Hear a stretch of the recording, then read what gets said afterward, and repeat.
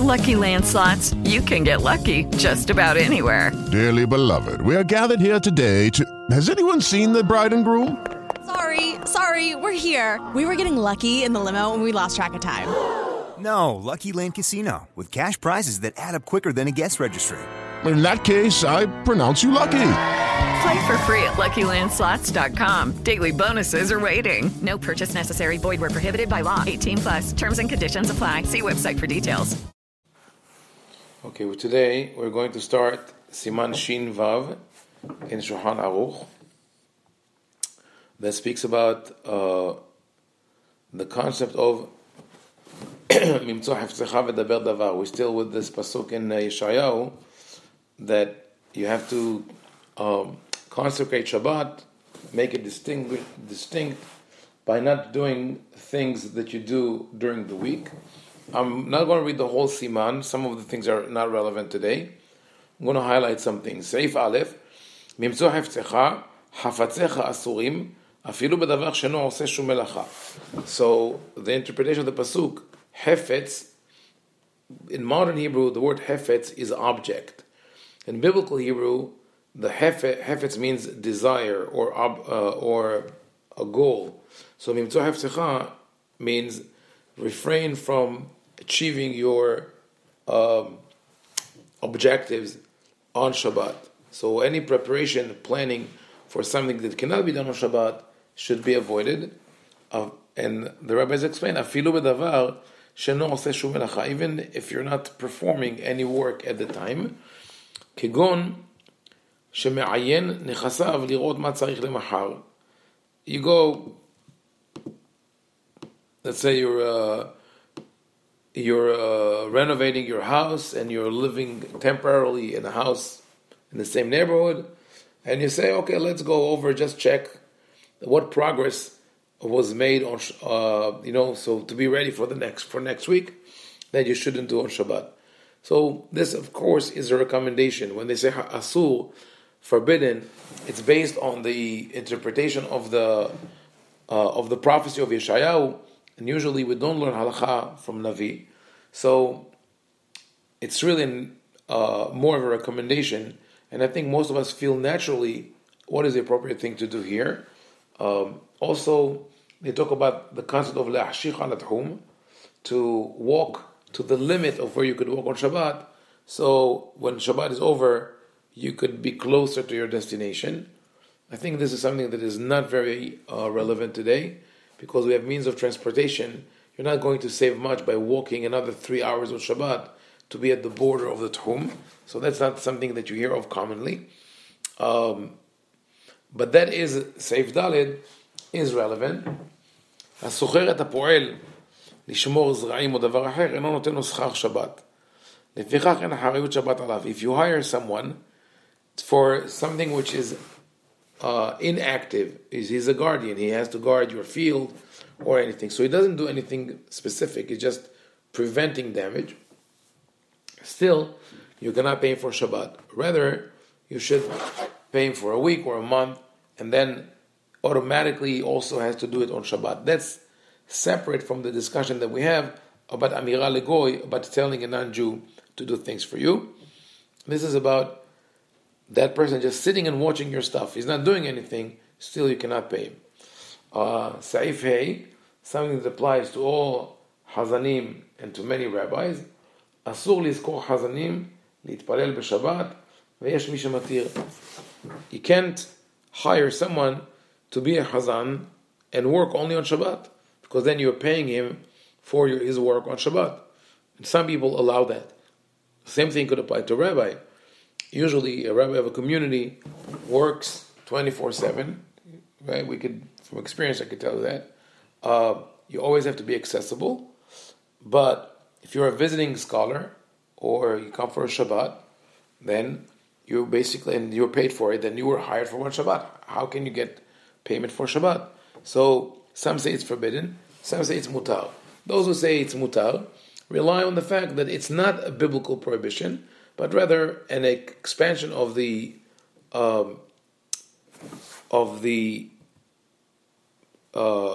words of Yeshayahu into something that is like a prohibition. However, Some say that if you want really to make sure that there's no transgression committed, im secharo leshana or lechodesh lechol al mashari. If you hire that person for a week, for a year or a month, everybody agrees it's allowed. What happens with high holidays, Hazanim, they only come for 10 days, and the 10 days, but they only work on Rosh Hashanah and Kippur and Shabbat. So what do you do with that? So the trick is that you don't pay them for their work on Rosh Hashanah and Kippur. Rather, you pay them for the minha of Erev Kippur and for Arvit of Motzei Kippur. For those two prayers, they get the bulk of the payment, and the rest is they do it voluntarily. So that's legal fiction. It just meant to help us digest it, to make it sort of permissible. But the truth is, like I said, it was never really forbidden. חפצי שמיים מותר לדבר בהם, כגון חשבונות של מצווה לפסוק צדקה ולפקח על דברי עסקי רבים ולשדך התינוק לארס וללמדו ספר או אומנות. So you're allowed to talk about heavenly issues, meaning issues of mitzvah, such as calculating mitzvah. For example, if you have to raise funds to redeem, to pay ransom, which was very common in medieval times, or to collect charity, or to lifzok tzedakah, to assess the worth of every person in the community in order to decide how much charity they will have to give. This was practice in medieval times. Today would be horrified by it, but in many Jewish communities, the Gabaim of charity had the authority to enter your house and look at your stuff, because that's where you kept your money, right? No bank accounts. So they look at the silverware and the glassware, say, okay, how much money do you have? And then they will say, okay, you have to pay that much as taxes for the community. Talk about membership problems, right? So that is allowed. And also, leshadecha tinok le'ares, if you want to talk about shidduchim for your teenager, tinok doesn't mean a baby, it means a teenager. Lelamdo sefer, also, if you find a good teacher for your son or your daughter, and you can talk to them on Shabbat, talk to them because it's important. And those two words, I have a feeling, are forgotten in most of the Haredi yeshivot. O umanut. If you find on Shabbat a teacher who could teach your son craftsmanship, a carpenter, a shoemaker, a blacksmith, that's umanut of the time, a tailor, and you say, hey, I have a son who's 12, 13, 16, I don't know, and I want you to teach him, will you do it? Can we talk about that? The Shulchan Aruch says it's a mitzvah, you should do it on Shabbat. Contrary to the belief that working is a transgression. So Shulchan Aruch makes it very clear. Such a mitzvah that you're allowed to talk about on Shabbat. Mutar limdod b'Shabbat medida shel mitzvah. You're allowed to measure a measure for the purpose of mitzvah, such as measuring the mikveh.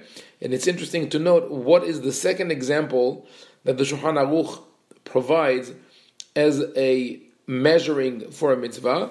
It says limdod ezor mishu chole וללחוש עליו כמו שנוהגים אנשים מותר דווקא מדידה של מצווה.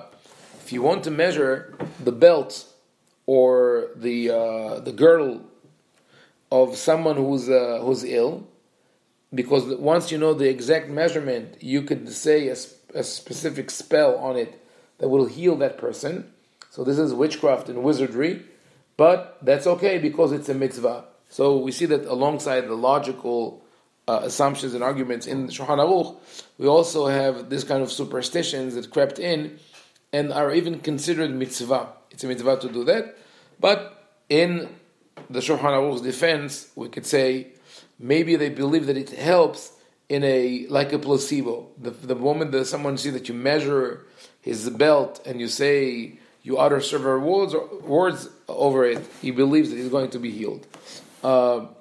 In Saif Het, halacha that is impossible to follow, Hirhur ba'asakav mutar, ומכל מקום משום עונג שבת, מצווה שלא יחשוב בהם כלל, ויהיה בעיניו כאילו כל מלאכתו עשויה. You're allowed to think of your business on Shabbat, just thinking, but not doing anything practical. However, because of the pleasure of Shabbat, Oneg Shabbat, it's recommended not to think about them at all and consider all of his work as if it is done. And that didn't always work for people. I think we've mentioned it before. The Rema says that the reason that in the Ashkenazi communities there's no duchening or nesiyat kapayim, birkat kohanim on Shabbat is that people are concerned. They are very anxious and sad about the fact that they're not running their business on Shabbat. But only on Yom Tov, when they have a good meal and they're happy, it's okay. So the Rama admits that it was not very easy for people to keep up with that. I think we're blessed today. We have more of a leisure culture. I think that the test for a lot of people is to keep away from their phones and computers. If they use them on Shabbat, there is like this concept called half Shabbat, that people keep certain things, but except for using the cell phone or other electronic devices. And that, maybe not for us, but for digital natives, for younger people, there's a big struggle because they can't let go of them. And I think that is where we should try to think more of this halakha. I wouldn't say implement it because you don't want to impose anything on anyone, but really try people to feel how it is going a whole day without checking your email or messages or anything like that. And this is really this is a major undertaking. So, as the Shulchan Aruch says, you can't prevent people from thinking about that, but it's better not to. Seif Yud Aleph, very interesting. מותר לקנות בית בארץ ישראל מן האינו יהודי בשבת וחותם ומעלה בערכאות. You're allowed to buy a house in Eretz Israel from a non-Jew because this is considered redemption. You're redeeming the land, even if it's on Shabbat. So the only day you could effectuate the sale is on Shabbat, so you do it, you sign, and you present it to the non-Jewish courts. מעלה בערכאות.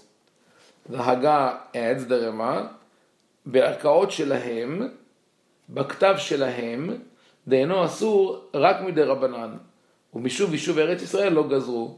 So the Haggah says you could take it to a civil court, and you write it in their language, because writing in another language other than Hebrew is forbidden only by rabbinical decree. And here, because we want to settle Eretz Israel, the decree does not hold. So that is a halakha that we will return to when we learn the concepts of writing on Shabbat. And that will be really, I think, startling to a lot of people, including people who study halakha regularly, to find out that there is a very strong case for saying that the only type of writing which is forbidden on Shabbat is the official Assyrian script, the one that we use for the Sefer Torah. And even if we apply it to other types of script in Hebrew, it's only Hebrew and not other languages. We could definitely not apply, you cannot apply, the concept of writing to digital writing. We're not saying that if it will be mutar or asur, that has to do with what we spoke before, but from the point of view of writing, this is not writing, which, as a side issue, also knocks out the argument of not being able to apply makeup on Shabbat because it's light writing. I think most Orthodox women and men, if you ask them, why can't you put mascara on Shabbat? They say because you're writing. No, you're not writing. This is not a pencil. You're not writing any letters. Then they will say coloring. You're not coloring either because you cannot dye human skin with a pencil, or any color of that there is there, in regular cosmetics. But that's another issue. The important thing here is that this is a statement that appears in the Talmud. You could buy a house from a non-Jew on Shabbat, and you sign it and you present it to the Arkot. The original statement did not make any reservations how you sign what you write. Later on, they came with this reservation: Baktav shelahem. It could be in another language, not in Hebrew. Then someone came up with it's not clear. I mean, we could find out the source, but here it's presented by the Mishnah Berurah. The Mishnah Berurah says about Chotem u'ma'aleh ba'irkaot, and the Ater Tzvi also brings it. Chotem u'ma'aleh ba'irkaot, meaning you sign it and you present it to the civil court. He says, not God forbid that the Jew will do it, but rather, Perush de mar'elo kis shel dinar, the Jew can show him the bag with the coins, v'hagoy chotem u'ma'aleh la'irkaot b'ktav shelaim. And the goy writes it, and the non-Jew writes it in a non-Hebrew script that is only forbidden with the Rabbanan. So you're not writing, and you're not writing in Hebrew, so it's okay. But really, that's not what the halakha says. The original halakha is very clear. You write it and you sign it on Shabbat. Seif Yudaled, Mi sheshalhu lo שהוציאו ביתו מביתו בשבת להוציאה מכלל ישראל, מצווה לשום לדרך פעמיו להשתדל בהצלתה. If someone was told, and that is based on a true case, that one of the responses that the Shulchan Aruch dealt with, if someone was told that his daughter was kidnapped on Shabbat in order to be converted to another religion, he must travel on Shabbat and try to save her. He should travel as far as to cross the Tchum Deoraita, and if he doesn't want, we force him. So one would say, wow, beautiful, we do care about the girl, right? Shayna? You're not happy with that? I know why, I think. Because the concern, yeah? Well, the thing is, why is it necessary to say that? Because that's the epitome of saving a life. Right, that should be obvious. However, it's not so clear. It was not so clear to them, and I think that also the intriguing thing is that they say specifically they took her from your house to convert her to another religion. Meaning, if they would have said they took her from your house to do whatever they're going to do to her, but she's going to remain Jewish, that's okay. You don't have to go. But there's a certain mentality. And you see in one of the commentators here that I saw before, where was that? So the Ba'er Tev explained, why is it mitzvah? Because God forbid, if he doesn't do it, she will be a convert forever, converted to another religion. But the Mishnah Berurah here says, V'chol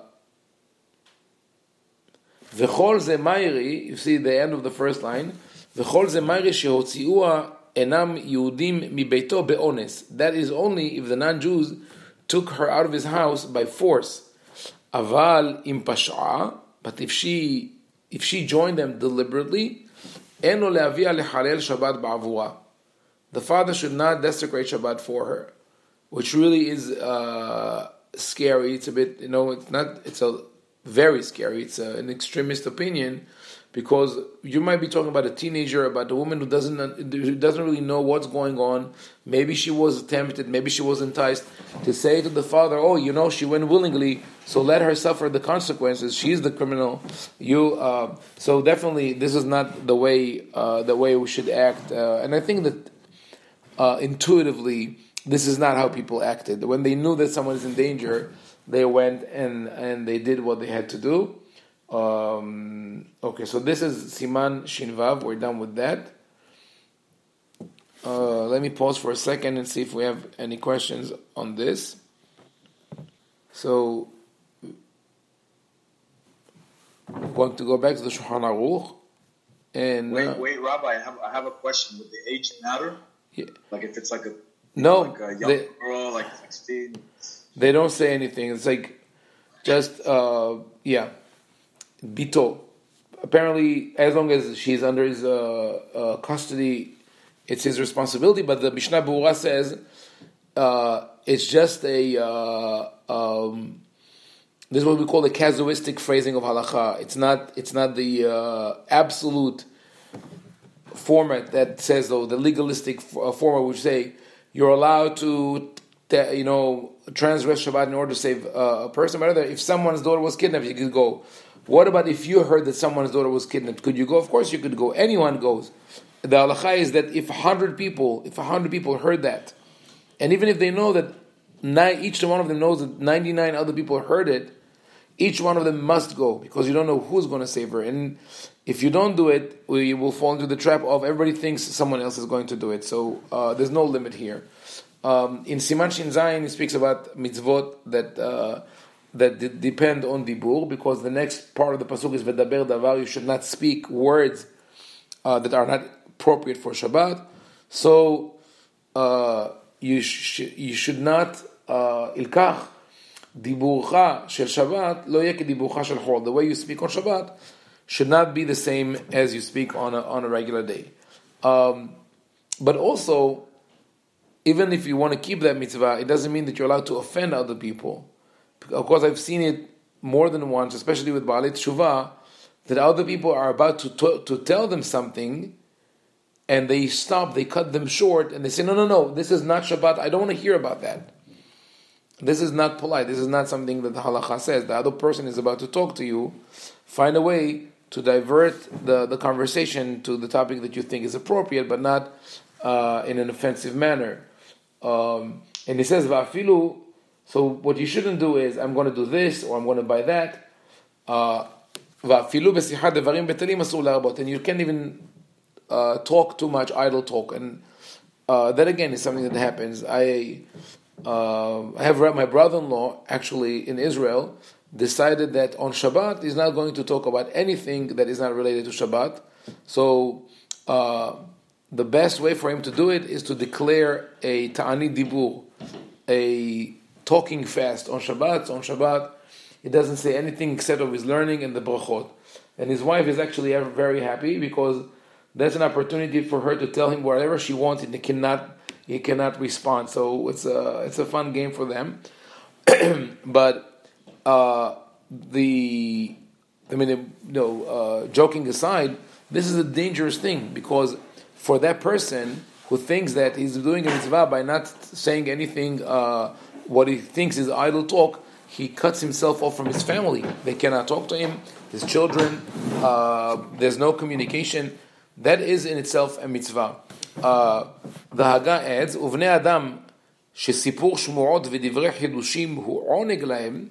People who enjoy hearing the news, and that's their pleasure. You could talk to that. You could talk about it on Shabbat the way you do on a regular day. But if you do not derive benefit from it, if you don't enjoy it, don't say it just to make your friend happy, which is a bit, that's Tumat Adeshin is known for his kind of psakim. But really, when I read that, I'm thinking about a famous story that I think is important, for people to know.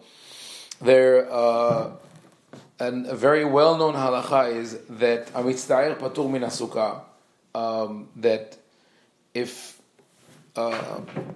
sitting in the sukkah is uncomfortable for you, you're too cold or you're sick or something, you're exempt. You don't have to sit in the sukkah. So it actually is a story about the Hafetz Haim, the author of the Mishnah Berurah, who had a guest who came over on Sukkot, and the Hafetz Haim told him, he said, "I'm very sorry, I'm not feeling well. So if you don't mind, you eat in the sukkah. I'm going to stay in the house, and then after you're done eating, come join me in the house." So the guest went to the sukkah, but after a couple of minutes, the Hafetz Haim joined him. And the guest was surprised, says, "What happened?" And the Hafetz Haim answered, he said, "Not feeling well exempt me from sitting in the sukkah, but it does not exempt me from hospitality. You still have to be nice to you." So I think similarly, if you see that saying something or doing something, like say, talking about the news on Shabbat makes your friend happy, do it. Even though I would agree that one topic that you should avoid around the Shabbat table is politics. It never ends well. But that idea of limiting your Shabbat talk in a strict manner is never healthy, and I've seen that around different Shabbat tables. For me, the Shabbat table of my grandfather, where everything was open for conversation, science, technology, philosophy, poetry, except for politics, I think that is a good recipe to open a dialogue and have people talk around the table. Okay. Davar Shalom Alecha. Rabbi Ovadia? Yes. Since the audio is rather hard to understand, I'm wondering if you're recording this so that maybe I can go back later. 1 second. Okay, so after this sort of technical problem, we're going to continue in Siman Shin Zayin. So Siman Shin Zayin speaks about speaking. What are the words that you're allowed to say or not say on Shabbat? Dinei Shabbat Adim B'Divur. So we spoke about talking about the general concepts that are not related directly to Shabbat. Another important halacha here is in Seif Yud Gimel, Shitrei Hedyotot, dehainu Shitrei Chovot v'Cheshbonot v'Igrot shel Shelat Shalom asur likrotam. So that's what they called, lay material, or something that is not related to Torah or mitzvah, which is Shitrei Chovot v'Cheshbonot, the bills, etc. Ve'igrot shel Shelat Shalom, even letters that people send you cannot read it on Shabbat. Va'afilu ayin behem velo kriya asur. Now, why can't you read letters on Shabbat? The Mishnah Berurah says mishum demihlaf b'shitrei hedyotot, because you're going to confuse them with bills. I don't think today it doesn't really apply. Let alone who really sends a letter. Unfortunately, this is a lost art. Nobody does letters. People send cards, and usually they're pre-made. Last year, I think I got 3 handwritten letters, and each one of them was on my desk for a month, waiting for an opportunity to write back. But anyway, a lot of people would not open letters on Shabbat, which I think is probably correct, because most of the letters that you get are bills, and you don't want to open it on Shabbat. But if there's a letter that really interests you and you want to open it, the halacha is that you can open it. It's allowed to open it. It's not considered korea or mechatech or anything like that, like some people say, because it's mekalkel. Kol mekalkelin pturim. You don't have to worry about that, because it's the paper is destroyed. You're not going to use it again. And if there are some people who are very environmentally minded and will keep open envelopes to put stuff in them, they fall under the category of batla da'atam mitzel kol adam. They're a negligible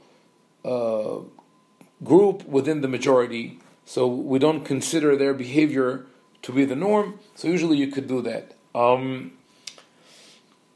Kotel או וילון שיש בו צורות חיות משונות או דיוקנאות של בני אדם של מעשים, כגון מלחמות דוד וגוליית וכותבים זאת צורת פלוני וזה דיוקן פלוני, אסור לקרות בו בשבת. This is a typical description of medieval art in palaces and of course churches, but which Jews wouldn't go to, but even some synagogues would have that. And that is it says a wall or a curtain that has woven on it weird animals or maybe monsters or people with stories, as the wars of David and Goliath, and they write this is this and this is that. You cannot read it on Shabbat. There's a famous fabric, like I think from Bordeaux, where you see one of the Crusaders, or maybe Roland, one epic song from the time of the wars of the Franks against the Britons. So this is what they refer to. You cannot read it on Shabbat because it's going to distract you. Maybe you're going to write. And in Seif Zayin it says melitzot u'meshalim shel sichat chulin v'devrei cheshek כגון ספר עמנואל וכן ספרי מלחמות אסור לקרוא בהם בשבת. Parables and allegories, romances and stuff that people had this kind of literature in medieval times. He quotes Sefer Emanuel. It's a book called Emanuele Romi. It was an Italian poet that wrote poetry that was a bit saucy, a bit bold. And he says you don't read it on Shabbat. And he adds you can't even read it on a weekday because of Moshav Letzim, because of its mockery and it borders on idolatry. And you're enticing the one's desire, and if you wrote it or copied it or printed it, you cause the public to sin. So this is a very traditional sort of extremist point of view. The Haggah actually here is a little more lenient. It says v'nira ledakdek דהזה אסור לקרוא בשיחת חולין וסיפורי מלחמות, היינו דווקא הם כתובים בלשון לעז, אבל בלשון הקודש הרי. The Haggah says the idea that you cannot write that you cannot read those books on Shabbat only or on a weekly day, on weekdays. It's only if they are written in another language. But if they're written in Hebrew, it's okay. It's also not very much in line with the way the Haredi community thinks today, where Hebrew is not Lashon, it's Lashon HaKodesh. It's only for holy texts and not other things. I have a question, Rabbi, on this. Yes. So let's say I have, I'm just going to throw, everybody knows 50 Shades of Grey, right? I never read it, but it's very popular. Yeah. So according to this halakha, I'm not allowed to read it in English, but if I were to pick up the translation that they sell in Israel in Hebrew, it would be mutar? That's a tough question. I don't know what to tell you. I don't know if I didn't read the book. I don't know if I would sanction, it depends on how it affects people, Personally, with my children, and I say out to other people, would never censor any type of literature. I think that if you read something and you feel that it's right for you, you read it. And if you think that it's not right for you, you drop it. I think that for me, literature that would be forbidden or should not be read is literature that brings people to treat each other with disrespect. That would be a problem. I mean, so I don't know if the book is the full under the literature they call exploiting, but if not, no, it's to each his own. It's very like romantic and sexual. Yeah. Stuff.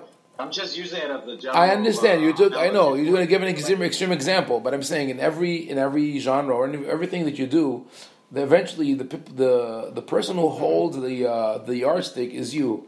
Some people could read the Tanakh and find the rabbis were considering Shira Shirim should be buried because they didn't know how we would interpret it. And in sometimes I attend a Talmud learning group on Shabbat that Rabbi Rubin is also part of it, so he knows what I'm talking about. That sometimes we're learning a Talmudic text, and those who want to take it to strange places could do it even with the Talmudic text, right? So eventually it's up to us. So that's what I'm saying. This halachot that I'm just teaching now in the Shulchan Aruch, should be taken with the salt, with the grain of salt, and people have to use discretion on what to do and what not to do. To me, when those things get out of hand, is when you see that this is what happens, and depends on the household. When you see households that forbid any type of literature except this which is sanctioned by the Orthodox authorities, and where the parents would not allow the children to play board games on Shabbat or stuff like that, and they would say, "You play, I'm not going to play with you." But what they cause is this feeling of alienation between the parents and the children. 1 second, I'm going to pause the recording for 1 second. So. And I'll add to this, that from experience, Shabbat, that I have to stay with a how would you call it, with a Haredi family. Rabbi, we can't hear you. I think you're on mute. Oh, sorry, you're right. Okay, so repeat that because it's in the recording. And sometimes I have to spend Shabbat with a Haredi family, and I know that I'm not going to have any reading material, other than my learning material, or sometimes the books that they're in the library I could learn as well. But if I want something else to read, I have a problem. I bring my own reading material, but was one family, not my family, friends of mine, that I stayed over when I lived in LA and came visiting several times, and I was always struck by the fact that they didn't have one good teenager, teen reading or youth reading material. None of the great names of the great works, or of the popular works that's out there. Definitely not even the Harry Potter or anything like that. So they were all the Orthodox sanctioned, authorized books, and I tried to read some of them. It was horrible. It was really so. How do I say? It was written for a purpose. It's an agenda. It's shallow. Why is it important? Okay, so they don't have good reading material. The two older daughters in that family went completely off the derech in a way that the parents are devastated. They don't understand what happened to their daughters. And when I say completely off the derech, I mean that they dress in a way that for their parents is provocative, is preposterous. But they're not only doing it because they feel comfortable like that, but they definitely do it to upset their parents. They went to the engagement of one of the children, and all of the guests were Haredi, and those girls came in there. They know they're not even trying to do something. I'm not saying that they have to do it. I'm saying the way this is what happens. You see, when you take these halachot and you stick with them to an extreme, and you say you could only read this, you could only do this. There could be a beautiful world of literature and poetry out there, but we're not going to let you see it. That's what you're going to have. You're going to have later on destruction. So, I'm reading those halachot as a cautionary tale. That that's definitely not what I preach. Yeah.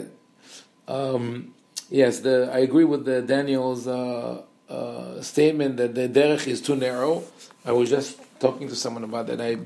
But what is it that we're trying to do? And I think in a way, what we're trying to do, in Torah Ve'Ahava, in the Smicha Program, is a renaissance of Judaism. So to bring back our ancient values into life and realize that what we think is today maybe modern Orthodoxy or Orthodoxy is really almost like the Dark Age in a sense, and it's not healthy. And that brought to my mind an example of the kind of debates, religious debates that raged in medieval times before the Renaissance. One of the favorite theological debates was how many angels could fit on a pin's head, right? And I feel in many aspects, this is what the Haredi community is trying to do today, and they try to fit so many angels on that tiny pinhead. Eventually, they fall off the derech, and you lose them. So they have to open up a little bit. Okay, so let's go back to halacha. Just to show you the immediately following this in Seif Yud Zayin, where it says Asur lilmod b'Shabbat v'Yom Tov zulat b'divrei Torah. You could only learn divrei Torah on Shabbat. You can't learn general sciences. V'yesh mi shematir, but some people allow that. V'al pi Sfarado mutar la'abid be'etztrolav b'Shabbat. An astrolabe was an old measuring utensil for that usually sailors used. It says some say that it's forbidden, some say it's mutar.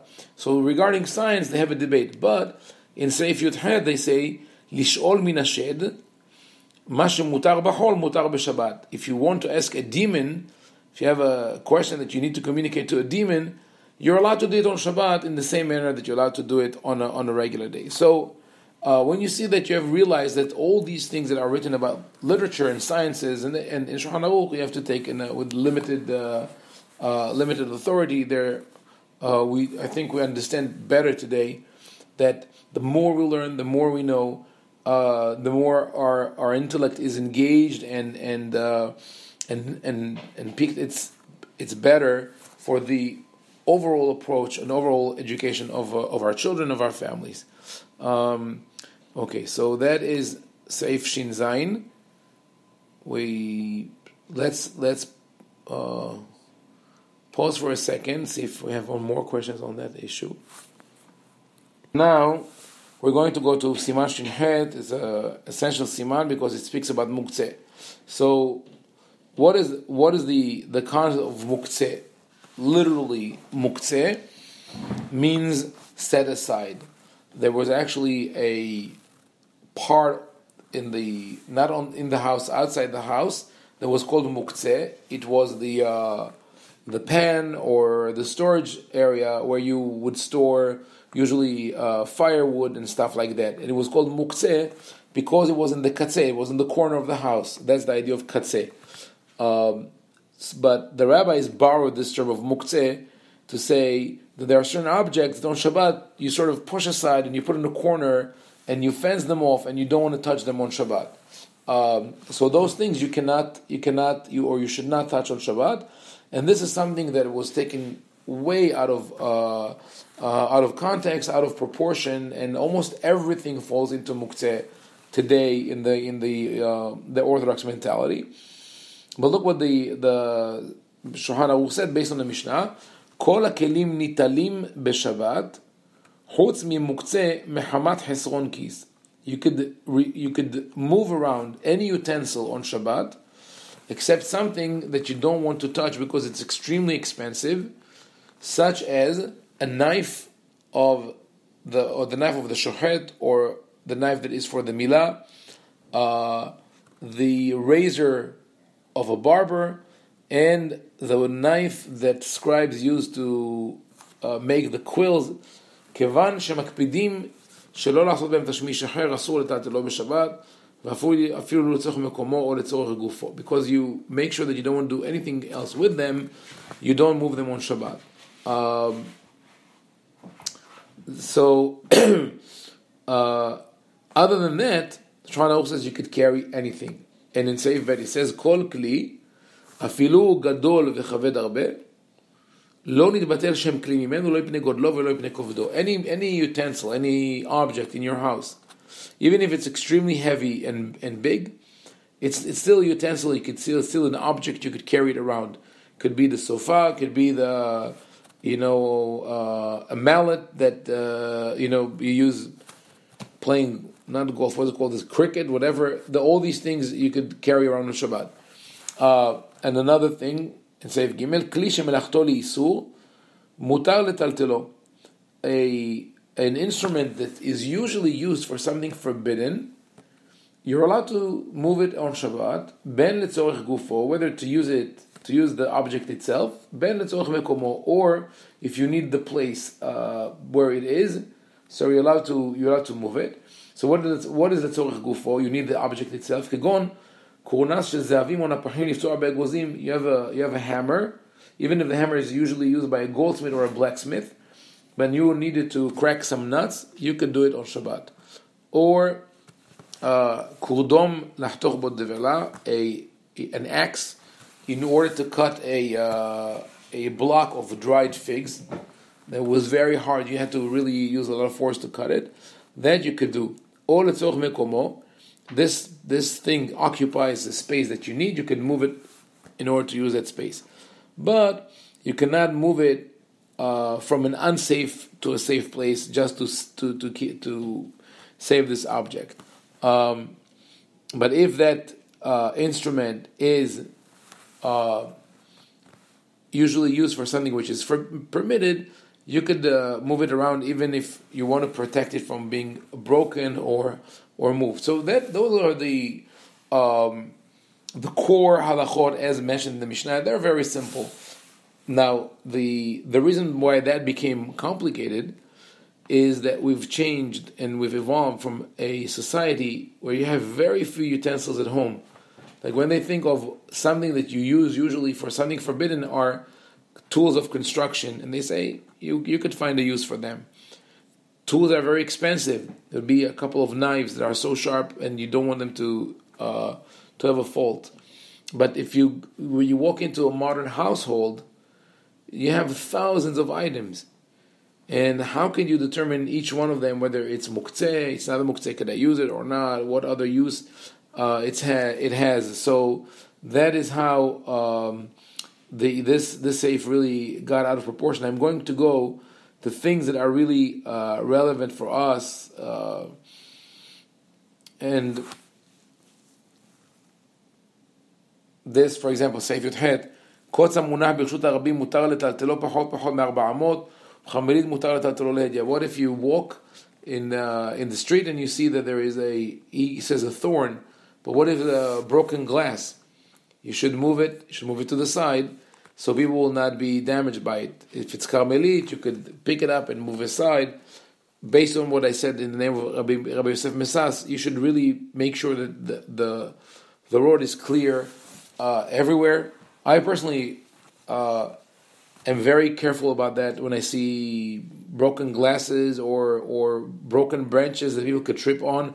I move it aside because when I was a kid, I think in second grade, the neighbor next to our school used to, once in a while, she would throw her used bottles into our playground, and I don't know why she did that, but I fell and one shard of glass got into my knee. I spent most of the summer vacation in bed, and since second grade, I'm very, very cautious whenever I see broken glass. Something could trip on it.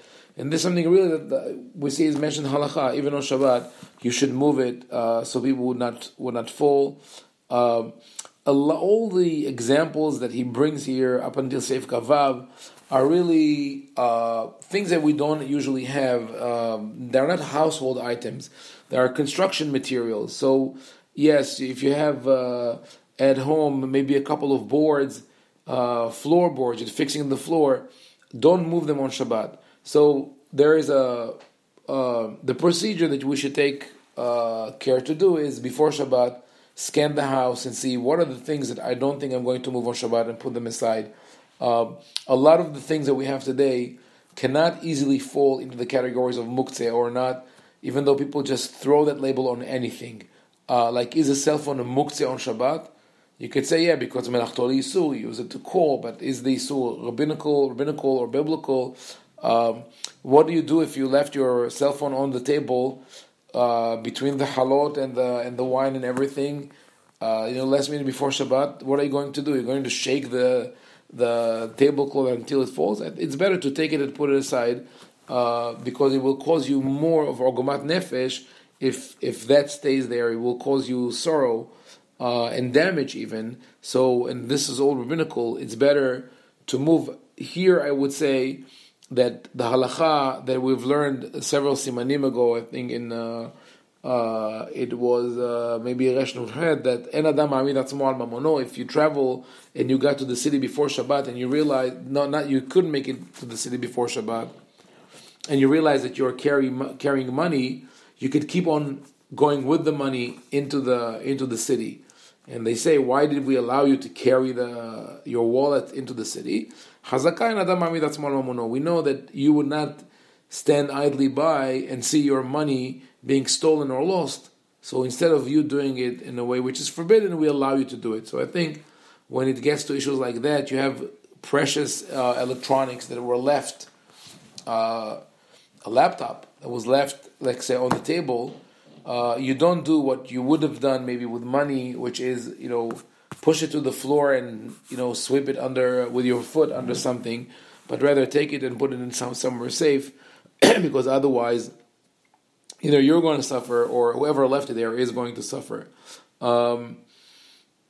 So we'll Seif Kaf Zayin. This is a long saif, and I actually the second half there are many details several details I would like to dwell on. One of them is Seif 27, Kaf Zayin. What about leftovers on the table? A lot of people today they think they're strict about this, but they misunderstand the reality of today versus that of the Shulchan Aruch. And then at the end, the Shulchan Aruch brings a couple of new items for him that we have to talk about also. So I think we'll stop here today.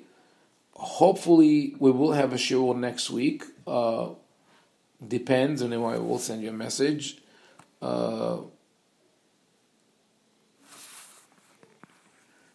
Bezrat Hashem, I hope we'll meet next week. If not... You know I'm the only Cuban here.